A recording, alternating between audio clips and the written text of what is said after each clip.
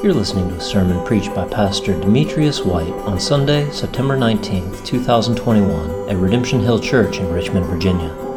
For more information about the church, visit us online at redemptionhill.com.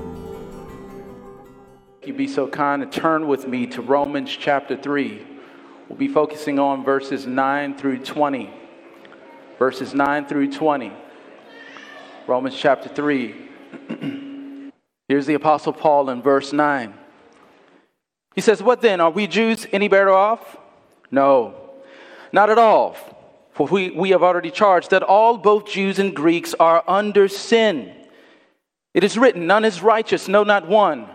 No one understands, no one seeks for God. All have turned aside, together they have become worthless. No one does good, not even one. They're thrown into an open grave. They use their tongues to deceive. The venom of asp is under their lips. Their mouth is full of curses and bitterness. Their feet are swift to shed blood. In their paths are ruin and misery. And the way of peace they have not known.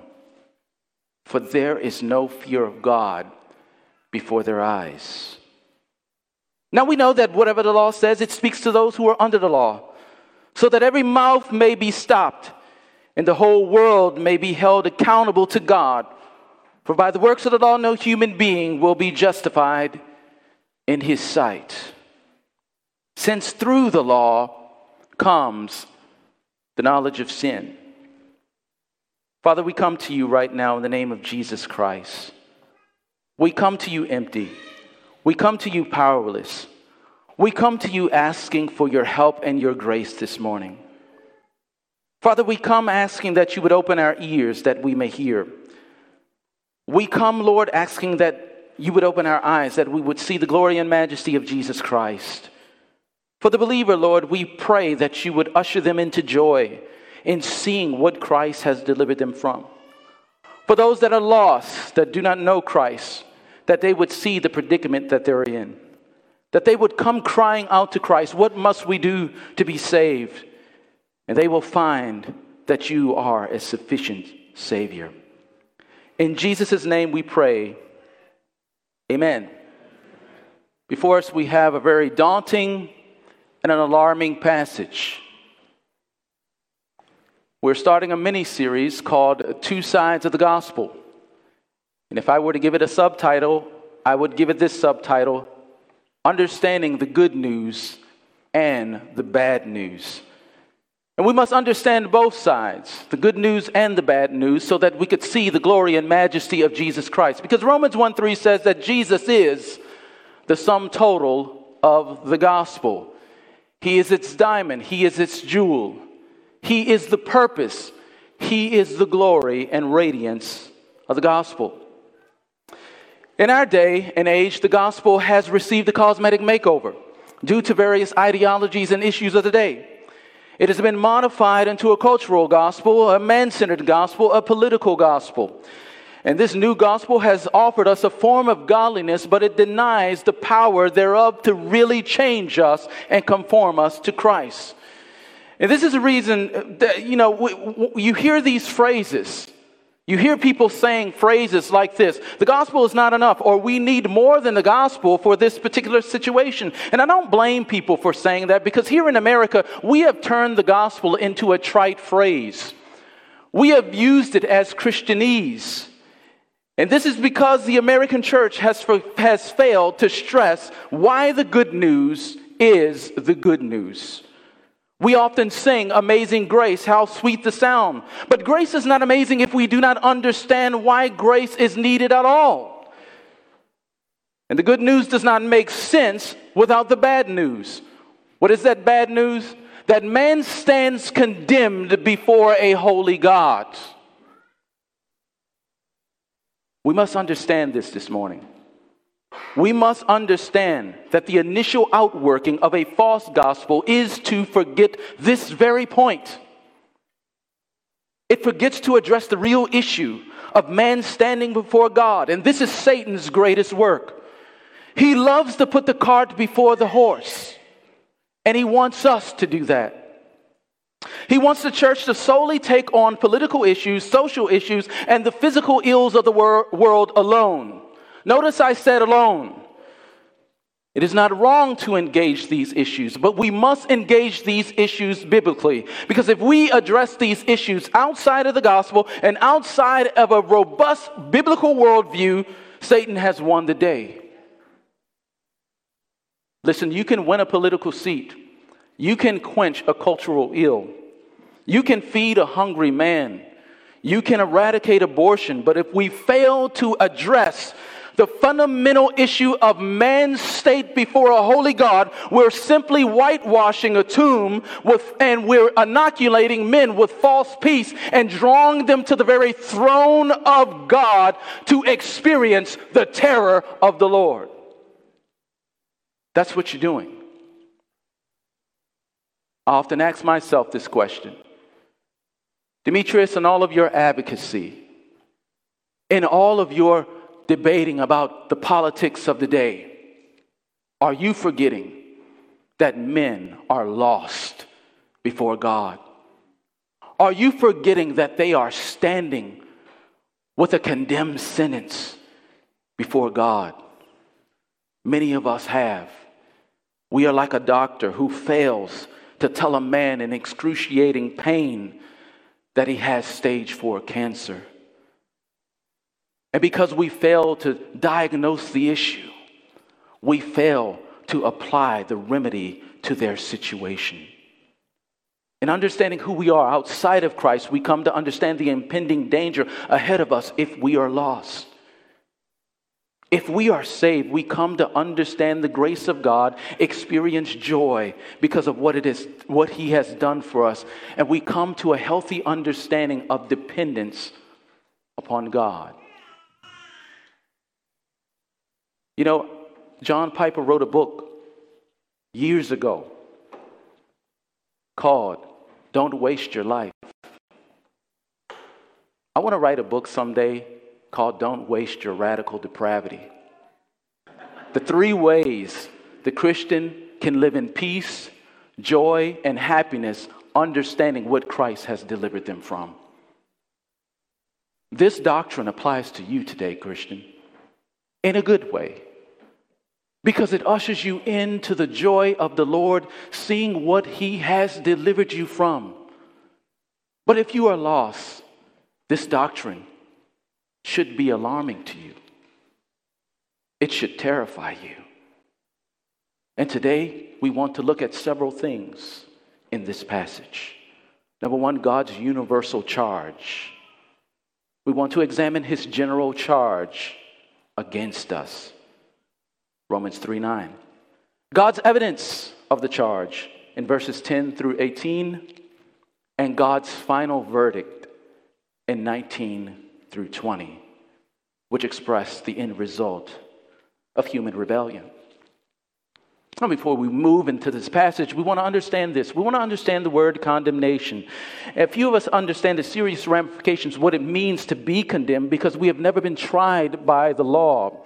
Let us define condemnation. Merriam-Webster defines it as this: to declare someone to be wrong, guilty, or evil after weighing evidence and without reservation.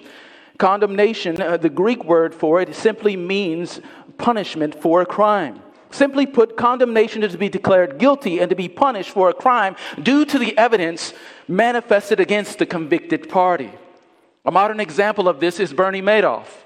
Bernie Madoff was a notorious financier who ran the largest Ponzi scheme in history, worth about $64.8 billion. He's a one-time chairman of the NASDAQ stock exchange.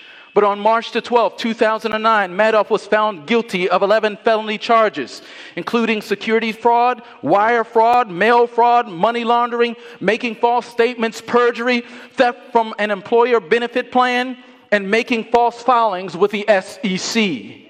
Madoff was given, because of his transgressions, he was given the maximum penalty of 150 years in federal prison. Due to Madoff's transgressions and the evidence that was levied against him, he was condemned And he lost his reputation. His family was destroyed and his career blighted. And just like Bernie Madoff, we without Christ will be sentenced according to God's law. Not the law of the land, but God's law, which is over the law of the land. And this is what Romans 3:9-20 expresses to us this morning. God's universal charge. Look at verse 9. What then, are we Jews any better off? No, not at all. For we have already charged that all, both Jews and Greeks, are what? Under sin. Our passage this morning expresses to us why man stands condemned. In the words of the Holy Spirit through Paul, he provides us with God's general indictment or assessment of human character. Here Paul expresses to us the radical corruption of man. He paints a bleak picture of human sinfulness. And the very first point Paul makes about human sinfulness is that human beings are enslaved to sin. I want you to notice in verse 9, the indictment. Paul says that both Jews and Gentiles are under sin. Paul is expressing the universal nature of sin's control. The religious, the non-religious, the civilized, the uncivilized, the good, bad, the ugly, blacks, whites, any ethnic group you can conjure up, all are under sin. The preposition here, under, in the Greek speaks to someone being under the authority of another, working directly as a subordinate. Do you get the picture? Sin exerts a universal authority over mankind. Sin is not the problem of the oppressor alone, the proletariat, the bourgeoisie, a system. It is the problem of the human heart. People are oppressed because they are sinful. Systems are corrupt because people are lost in sin. Jeremiah 17:9, the heart is desperately wicked above all things. Who can know it? Sin is not out there somewhere. It is in here. And let me tell you what you're going to do. You're going to fight it out there, and all you're doing is taking a weed and cutting off the top. And it's going to keep coming back. You can never deal with sin with human tools. You must deal with it with the truth of the Word of God and the gospel of our Lord and Savior, Jesus Christ. Here, in all of its jaw-dropping awfulness, God is God's formal assessment of men. They are under sin. Jesus confirms this in John 8:34. He says that men are enslaved to sin under its jurisdiction. He works for sin. Now, in our time, we have a racially charged atmosphere in America. When you talk about slavery, automatically the images that are conjured up in our minds are the images of the transatlantic slave trade. A people taken from their country against their will. And that's what we think about human beings, right, as far as sin. But that is not what the Bible says about us. It says that we have and embrace slavery to sin. We have a willingness to obey sin. We have a deadly love affair with sin. And this is why Jesus said in John 3:19, men love darkness rather than light. This is why in Job 15 verse 16, he says, how much less pure is a corrupt and sinful person who thirsts for wickedness. Men love sin, they desire sin, and they give themselves over willingly to their slavery of sin. I don't know about you, but I don't like beet juice. I don't like beet juice. I don't like carrot juice. You know, if you were to come to me, you know, my buddy Glenn here comes to me with a glass of beet juice, I don't know. The friendship would be fractured. You know, a Coke? Yes. A Dr. Pepper? Yes. The 23 flavors, which are probably something bad in Dr. Pepper? Yes. But not beet juice. People consume what they love. People do what they desire. Proverbs 21:10, the soul of the wicked desires evil. Listen to me. Listen. Men don't have a sliver of grace in them. Man is not born with prevenient grace. He doesn't have a pocket of power lying in his bosom or burning in his bosom, as one guy told me recently. He doesn't have it in him. You know what he has? Death. Ephesians 2:1-3 says that men are dead in trespasses and sins. If you go to a graveyard today, you look at the names of the people on the tombstone. Here lies John Jones. You cry out to John Jones, guess what? John Jones will still be there. If he gets up, you are going to run. That is a miracle. But John Jones does not have prevenient life in him. And human beings outside of Christ do not have prevenient grace. They don't have anything in them to use to come to Christ. They don't want to come to Christ. We are sitting in a jail cell as lost men, clinging to the chains, kissing the bars, cheering on those that hold us in, embracing our slavery. And for this, man stands condemned. You know, you get a rebuttal sometimes, right? Somebody comes and says, hey, I know a guy down the road, the guy that lives up the street from me. He hates his sin. I like what Thomas Aquinas says here. He says, you know, men hate the effects of sin. They hate the consequences of sin, the fruit of sin. But they do not love God, and they will not come to him. You know, C.S. Lewis, contemplating these things, the doctrine of human sinfulness, C.S. Lewis said that hell is locked from the inside. Now, I can't substantiate that from Scripture. I don't know where C.S. Lewis got that from.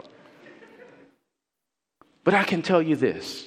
When I read Revelation chapter 9 and verse 16, I am amazed at the power of sin. In Revelation 9, someday I hope to preach this. Probably not here, but I'm going to preach it somewhere so I never get invited back. But Revelation 9 is when hell comes to earth. And it says that these men are tormented day after day. They can't even die. And it says that they would not repent of their demon worship, murders, sorcery, and sexual immorality. Then I was reading CBR and we got further into it. And in chapter 16, I've noticed this for the first time, that it's saying the same thing that Revelation 9 says about people lost and under the power of sin. It says this, it says that when God pours out his bold judgments, you know what they do? Man, you would think that people will wise up, right? You would think that they would say, hold up here, something's not right with this. Man, did you see that thing just fly through the sky? Hey, something's not right. I'm getting right with God. You know what they do? It says that they will not repent. It said they would not repent in verse 9, chapter 16, verse 9. They would not repent or give glory to God. Behold the power of sin. Listen, you can't manage your sin. You know that, right? You can't coddle it. You can't tinker with sin. It's too deceptive for you. It's too powerful. Listen, I'm warning you this morning. It's too powerful. This thing, sin, took a morning star and turned him into Satan, an adversary of God. It's too powerful. Sin only knows one title, Lord. It only knows one function, total control. It only yields one destiny, death. Death. Christian, let me speak to you this morning. Look at this and use it to mortify your sin and to hate your sin. Look at it and marvel at the grace of God. You know, as I was studying these passages, I sent a text to my good buddy here, Raymond. And I was just amazed. You know, oftentimes we preachers, we had a bad habit of saying, you guys, but we're in the same boat. And I looked at what God had done in my life. And I thought about a time when my Aunt Miranda tried to share the gospel with me. And I had so much disdain for her for doing that. I was furious with my aunt. But I realized that my disdain for my aunt was really my disdain for God. And in the midst of all of that, God, out of the wellspring of his being, out of the wellspring of his love, looks upon Demetrius. And at a church service one night, he calls out to me and I come home. In the midst of my rebellion, and man, I'd done some things, but God still sought me. This is the God we serve. This truth, Christian, understanding it, meditating on it, I guarantee you, it will usher you in to humility. It will bring joy. Listen, let me ask you a question. Who here are you bitter against? Huh? Who is it that you can't forgive this morning? Well, they did this to me 3 years ago, and I'm going to frown up my face, and every time I see him, I'm going to walk past him. Who is that? Do you understand the grace of God that has been displayed to you? That while you were a sinner, while you were an enemy of God, while you were in rebellion, God, in his goodness, sent the most valuable thing to this world, his son to die for you. I'm going to pray that that's not you. Because God, in saving us from such sinfulness, has done a wonderful thing for us. Let me tell you something that's good about God. Let me tell you something. God seeks for people just like this. The Lord Jesus Christ is not waiting for you to get your act together. The Lord Jesus Christ is saying to you this morning that for all who come to me, I will in no way cast out. In the midst of all of this awfulness, D, you mean God still in his love would die? Yes, absolutely. You mean what I did 2-3 years ago, God will still? Absolutely. What kind of God is like this? Except Yahweh. Jesus says, I have not come to call the righteous, but sinners to repentance. They are under sin. Do you believe that your neighbors are under sin? Do you believe that your unsaved co-workers are under sin? Do you believe that your parents that are lost are under sin? Your children are under sin. Yes, little sweets, little uli wuli buli kute, that little bundle of joy, yes, that they are. They are under the power of sin. Let me ask you a question. If you believe this, how would this change your discipleship to your children? How would it change your prayer life in relation to your children? What about your co-workers? That goes for me too. I love my co-workers. I've gone to lunch with my co-workers, and you know what I forget sometimes? That they're under sin. I've missed millions of opportunities to share the gospel with them. This is why this applies to us today. They are under sin, man. Do you know why the government is messed up? Do you know why people are really racist? They are under the authority and control of sin. That's why. If someone devalues me as a black man, you know what I think? They are under, I'm going to say it again. They are under the power of sin. If you out here see me like that, you are under the power of sin. There are no social programs that will fix that. There is no politician that will fix that. There are no Black Lives Matter groups that will fix that. The gospel is the only thing that will change a radically depraved heart, a racially driven heart, and you must stop using other methods.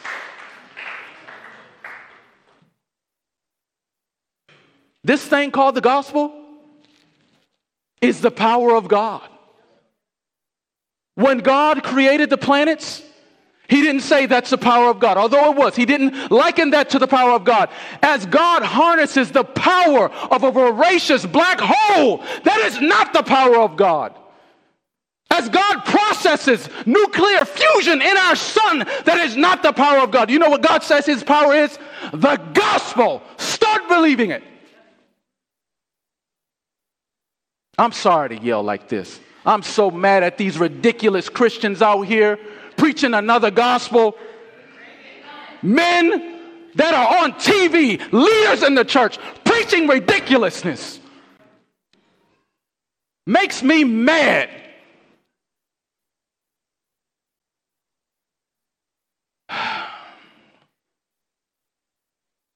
Sin has infiltrated and contaminated everything in its path.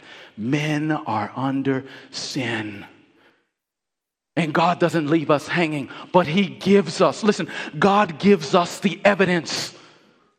God is not condemning us just to condemn us, but God is saying this is why you are condemned in verses 10 through 18. We want to understand why we are condemned and the evidence levied against us. Look at the point of evidence, number 1, in verse 10. Verse 10, it says that none are righteous, no, not one. The word righteousness here speaks to someone who obeys or conforms to a law, whether human or divine. There are people who perform, listen, civil righteousness, but this is not the kind of righteousness that God is talking about here. Paul is talking about the righteousness of God, the righteousness from the perspective that God has it. You must understand that God requires us to obey His law in its totality. I was talking to a Mormon weeks ago, Raymond. And the gentleman said, hey, I have the good news. You know, I said, oh yeah? Tell me about the good news. Come on. Let's spar a little bit. He says, listen, I was praying to God, and these two gentlemen came to my house, and I had a burning in my bosom. And in my heart, I knew that this was God. Oh, okay. And he says, now I'm doing good works. And God will look at those good works, man, and see that I love Him. And I said, man, we're in trouble. He said, what? I said, we're in trouble. I said, you see, man, listen, none is righteous. Yahweh of the Bible, He's so inflexible that He will not, He shall not accept your works. You know why? Because Yahweh says in Isaiah 64:6 that all of your good works in His eyes are filthy, menstruous rags in the original language. He will not. And he said, man, you're reading from the King James Version. I said, that says that in the Masoretic text as well, buddy. Huh? There are none righteous.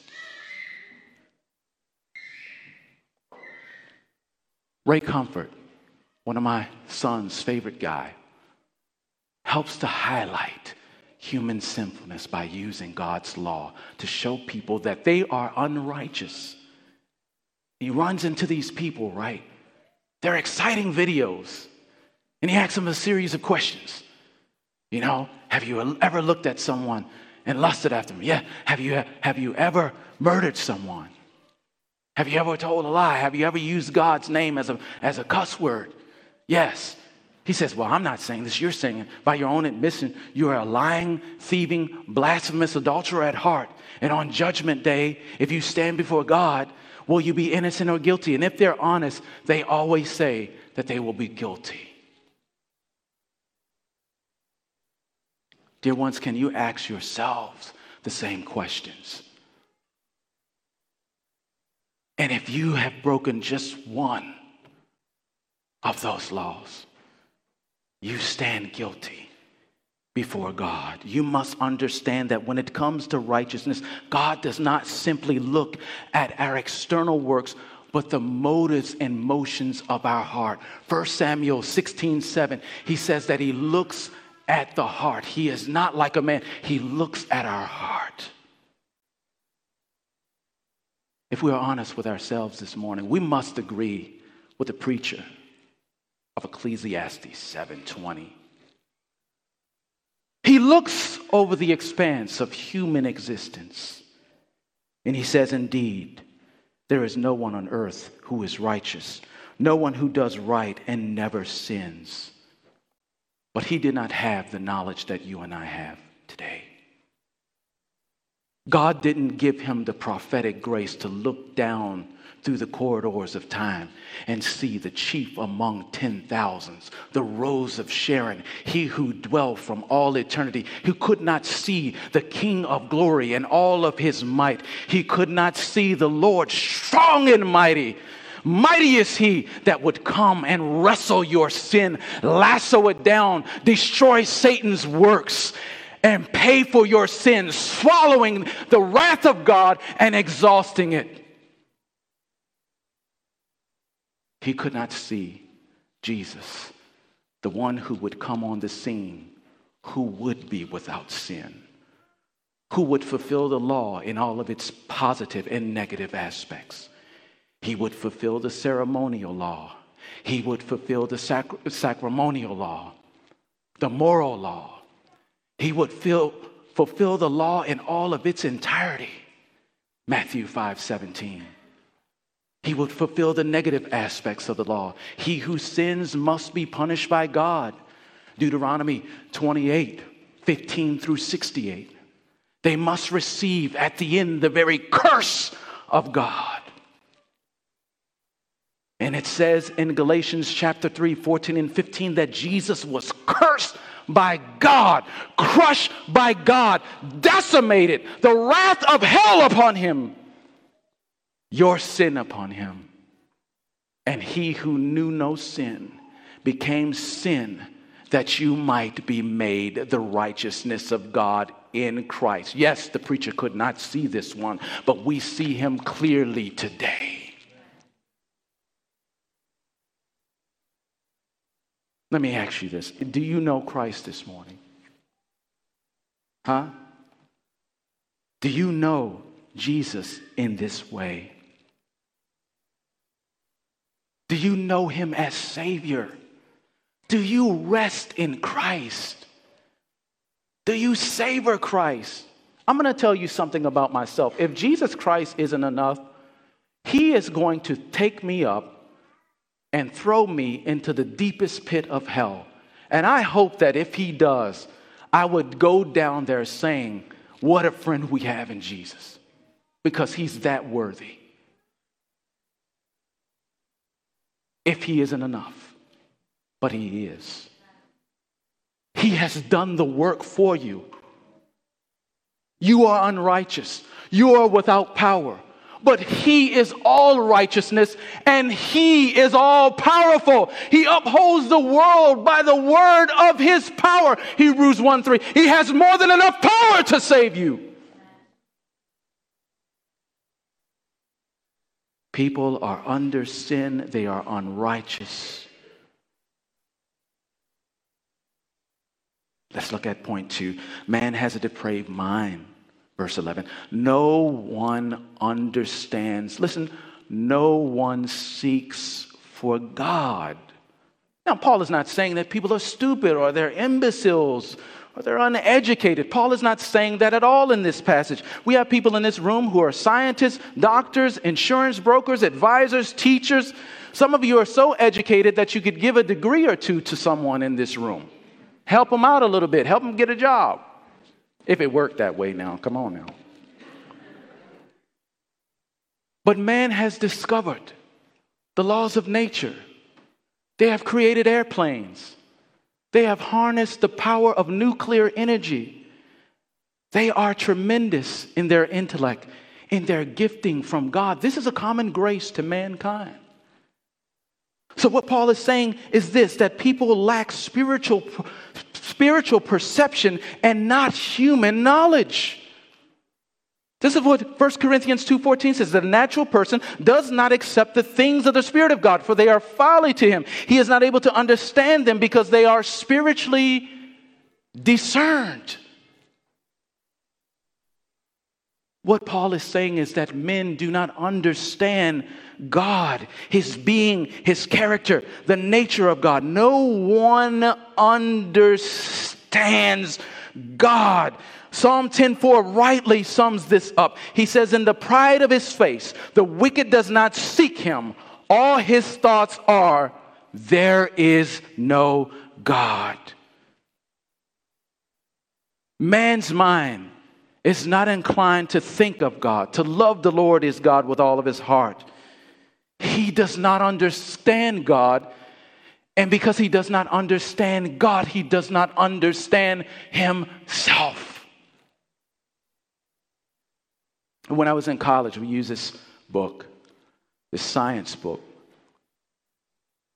And it was talking about the world's understanding of evolution. And one guy had a theory that human beings came from multiple primates. Some primates smarter than the others. Blacks came from this one, whites came from this one, Asians came from this one. And this is human reality. Listen, this is what you get when you forget God. This is what you forget when you forget that every person is created equally in the image of God with a dignity and worth. They are lost. They are lost.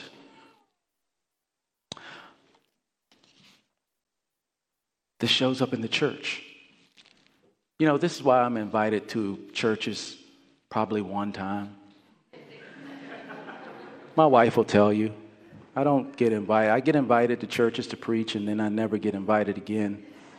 I have pastors in my family that won't even invite me to their church. Isn't that right, Steph? But this shows up in the church. So I love you, Redemption Hill. You put up with me. God in the church has been demoted. He's been made into this proverbial genie. We went to a church that believed this. Every Sunday, that man made me mad. My wife will tell you, I was waiting in line for that pastor every Sunday. And they saw me as the troubler of Israel.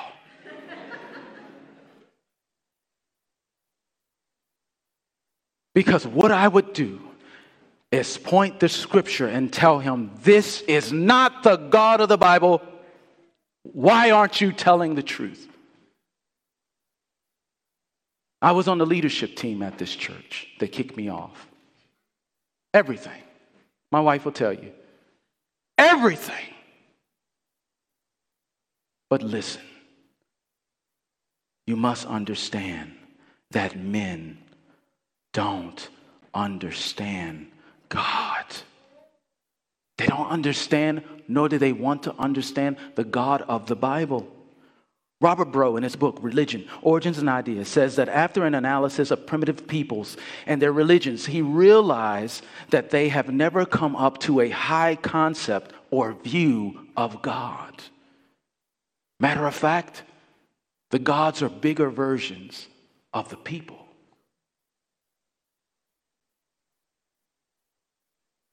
The mind is at enmity with God, Romans 8:7. This lack of understanding is not inflicted upon us. It is embraced by us. Romans 1. People are given a revelation of God. What do? Romans 1:18-23. They suppress the truth in unrighteousness. You know, I often get the question, right? Hey, Demetrius, and it's like one of these questions that are conjured up to try to stump you. What about that, you know that guy out there in the jungle? You know that guy, that happy heathen out there that's jovial? He's never heard the gospel. He's never heard the truth. Wouldn't God be evil to send that man to hell? You know what I tell him? Throws him for a loop. Absolutely. Absolutely. But you know what? The judge of all the earth will do right. And he has given men the truth. You see, in Romans 1:18-23, it says that he has given men enough truth. They know the truth. They don't want God. They don't understand God. They don't want the truth. People don't go to hell because of what they don't know. They go to hell because of what they do know. Let that sink in. They go to hell because of what they do know. Do you see the helpless state that the world is in? They cannot turn over a new leaf. You can't get yourself together someday. You can't pull yourself up by your bootstraps. If left to yourself, you will always suppress the truth. Not only does Paul say here in verse 11, no one understands, but he says here, no one seeks for God. Paul is trying to relate to us that the will is debilitated. Hey, Demetrius, are you saying that we don't have a free will? Man, listen, when I leave here, if I want to go to Burger King, I'm going to Burger King. If I want to go to Jersey Mike's, I'm going to Jersey Mike's. Now, my wife's looking at me, all that stuff is unhealthy, so let me, just tell you that. But the will is debilitated. We will not seek after God on our own. We seek after the things that we love, and we love our sin. You know, a wolf has teeth and a lamb has teeth. Both can eat grass. They have the capacity to put grass in their mouth. But one will and the other won't. The wolf has a free will to eat grass, but he will never eat grass. He does not love grass. His affections, his internal bent is not for grass. It's for meat. That wolf, if he's hungry enough and you're in the wilderness, he will eat you. He wants meat. And unless, listen, someone turns that wolf into a sheep, he will always eat meat.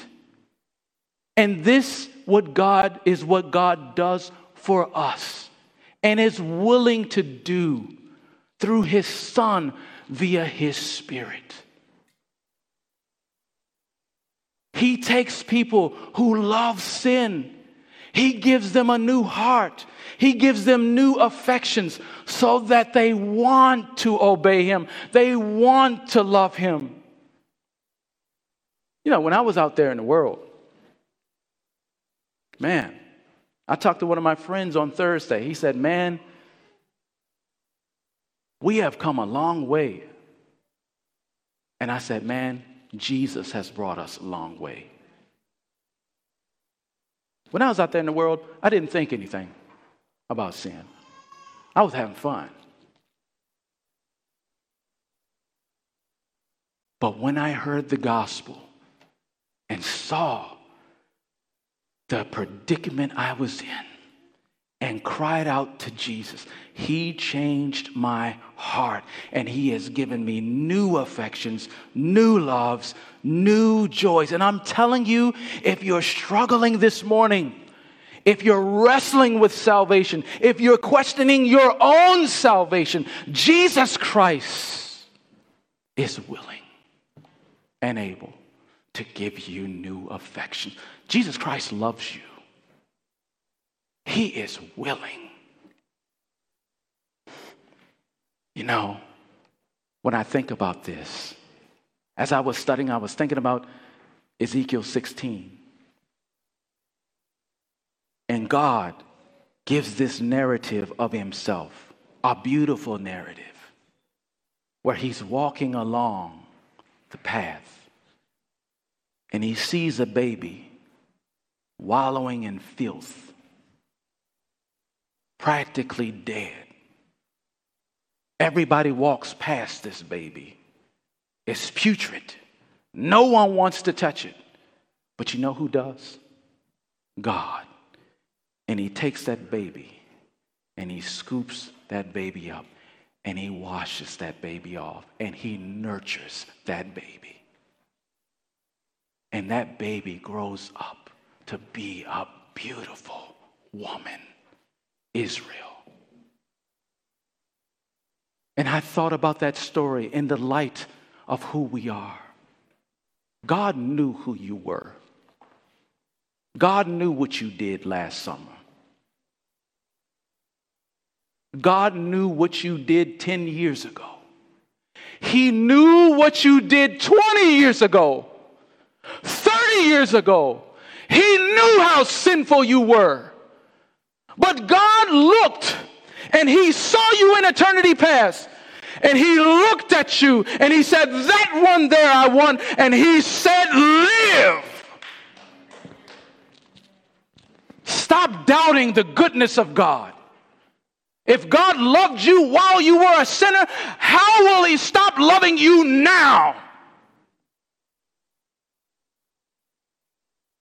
Stop doubting God. God loves people just like this. God did not come for the righteous. You know that, right? The man enters into the human experience, toils for 33 years for sinners. That's the kind of God you serve. And this is his immeasurable grace to us. Evidence 3, man actively rebels against God. Romans 2:12, all have turned aside, together they have become worthless. Once again in Romans 1, they sin against God, right? And they give themselves over to debase passions. After turning aside, none do good. Paul is not saying that your helping of an old lady across the street is not good. That's good. Do that. He's not saying helping your neighbor cut down a tree is not good. That's good. But it's a horizontal righteousness and not a righteousness done for the glory of God. I may be helping the old lady across the street, man, because I'm trying to get me a little dollar or two. Huh? I may be helping my neighbor cut down that tree because I have a fire pit in my backyard. And I'm hoping that John will give me a little something. but I'm not doing it for the glory of God. And what does 1 Corinthians 10:31 says? It says, whatsoever you do, do it to the glory of God, even the most mundane things, like eating and drinking.